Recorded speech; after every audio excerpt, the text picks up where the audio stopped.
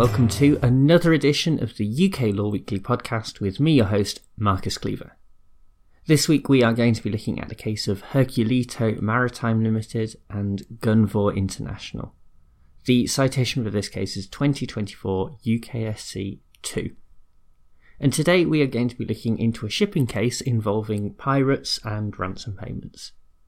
The MT Polar is a vessel that was chartered to Clear Lake Shipping Limited in 2010 to go from St. Petersburg to Fujairah, or if the charterer wanted, Singapore. 6 bills of lading were issued for the cargo, nearly 70,000 tonnes of fuel oil. Unfortunately, at the end of October 2010, the vessel was seized by Somali pirates as she travelled through the high-risk Gulf of Aden. In the end, the vessel was held for 10 months until a ransom of $7.7 million was paid by the owner of the ship, Herculito Maritime Limited, the respondents in this case. The principle of general average, which requires extraordinary expenses to be apportioned between the parties, was invoked by Herculito, and it was concluded that those with interest in the cargo, including Gunvor International, the appellants in this case, owed the ship owner nearly $6 million as their part of the ransom payment. The cargo interests, as they are referred to throughout this case, argue that they actually have no liability under general average. Instead, they suggest that their contract with the ship owner under the bills of lading means that Herculito's only remedy was to recover the money under additional insurance cover, which was specifically for risks like this one. While the cargo interests were initially successful at a tribunal, their arguments failed in the upper courts, and so they now appeal to the Supreme Court, which is where we pick things up. The justices had 4 related issues to deal with, and so we will go through each of these in turn. The first is whether a reading of the charter precludes the ship owner from claiming against the charterer because of the additional insurance that was taken out. The starting point is that the parties to any contract can agree that specific losses are to be covered by insurance rather than against the other party.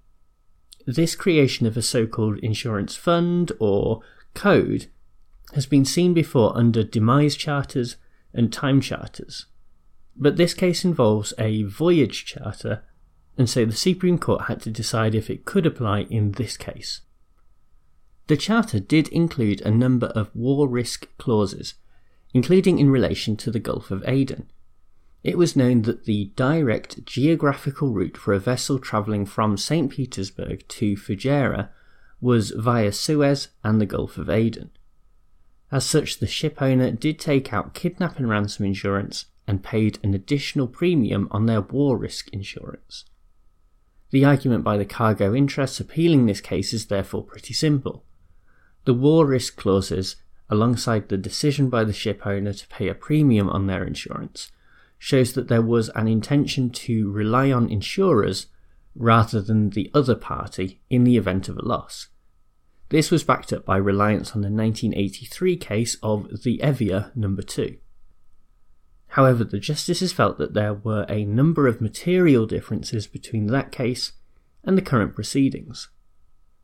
For a start, because the Gulf of Aden is notorious for piracy, it would not be open to the ship owner to argue that the risk was a war risk under the contract.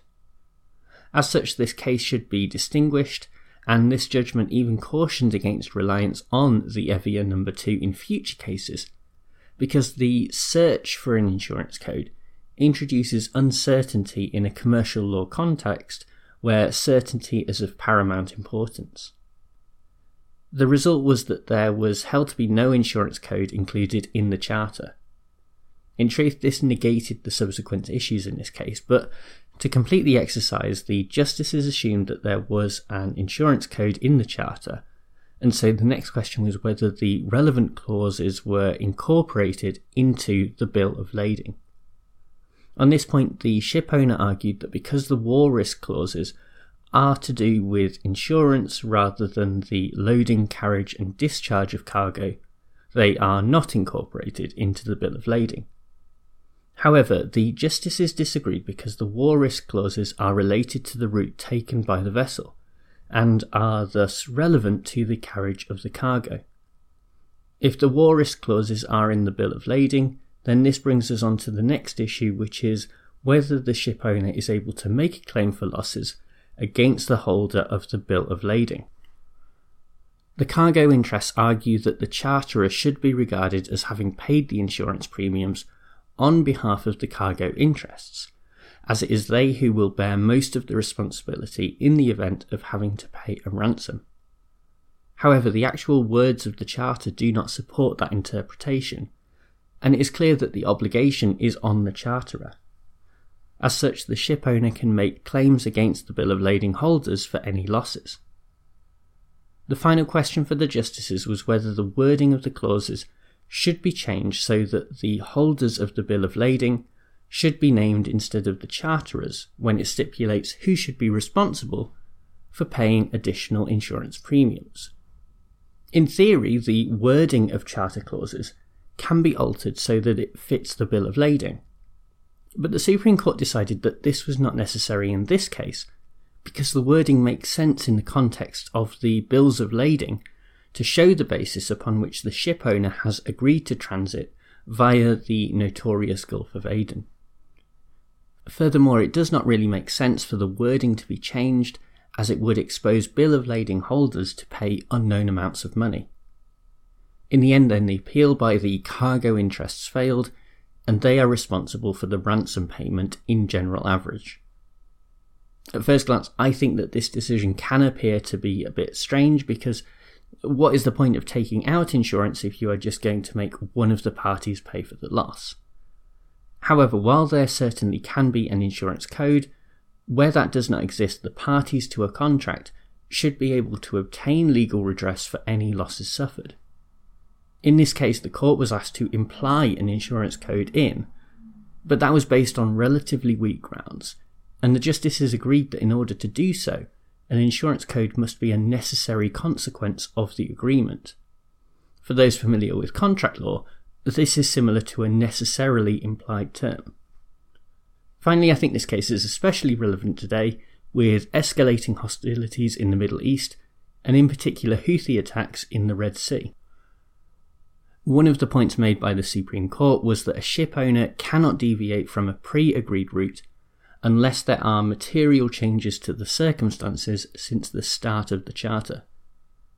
As this situation escalates, it would not be surprising to see more cases involving vessels being held to ransom in the not too distant future. Well, thank you very much for tuning into this podcast, and thanks as ever to bensound.com who provide the theme music. A quick reminder before we go that if you would like to support the podcast and help to keep it ad-free, then you can subscribe to my newsletter and earn yourself some nice perks, including more content from me each week and a free ebook on how to answer essay questions on a law degree. If that sounds like something you're interested in, then do check out the link in the description to this podcast episode. Anyway, I'll be back with another episode next week, but for now, bye!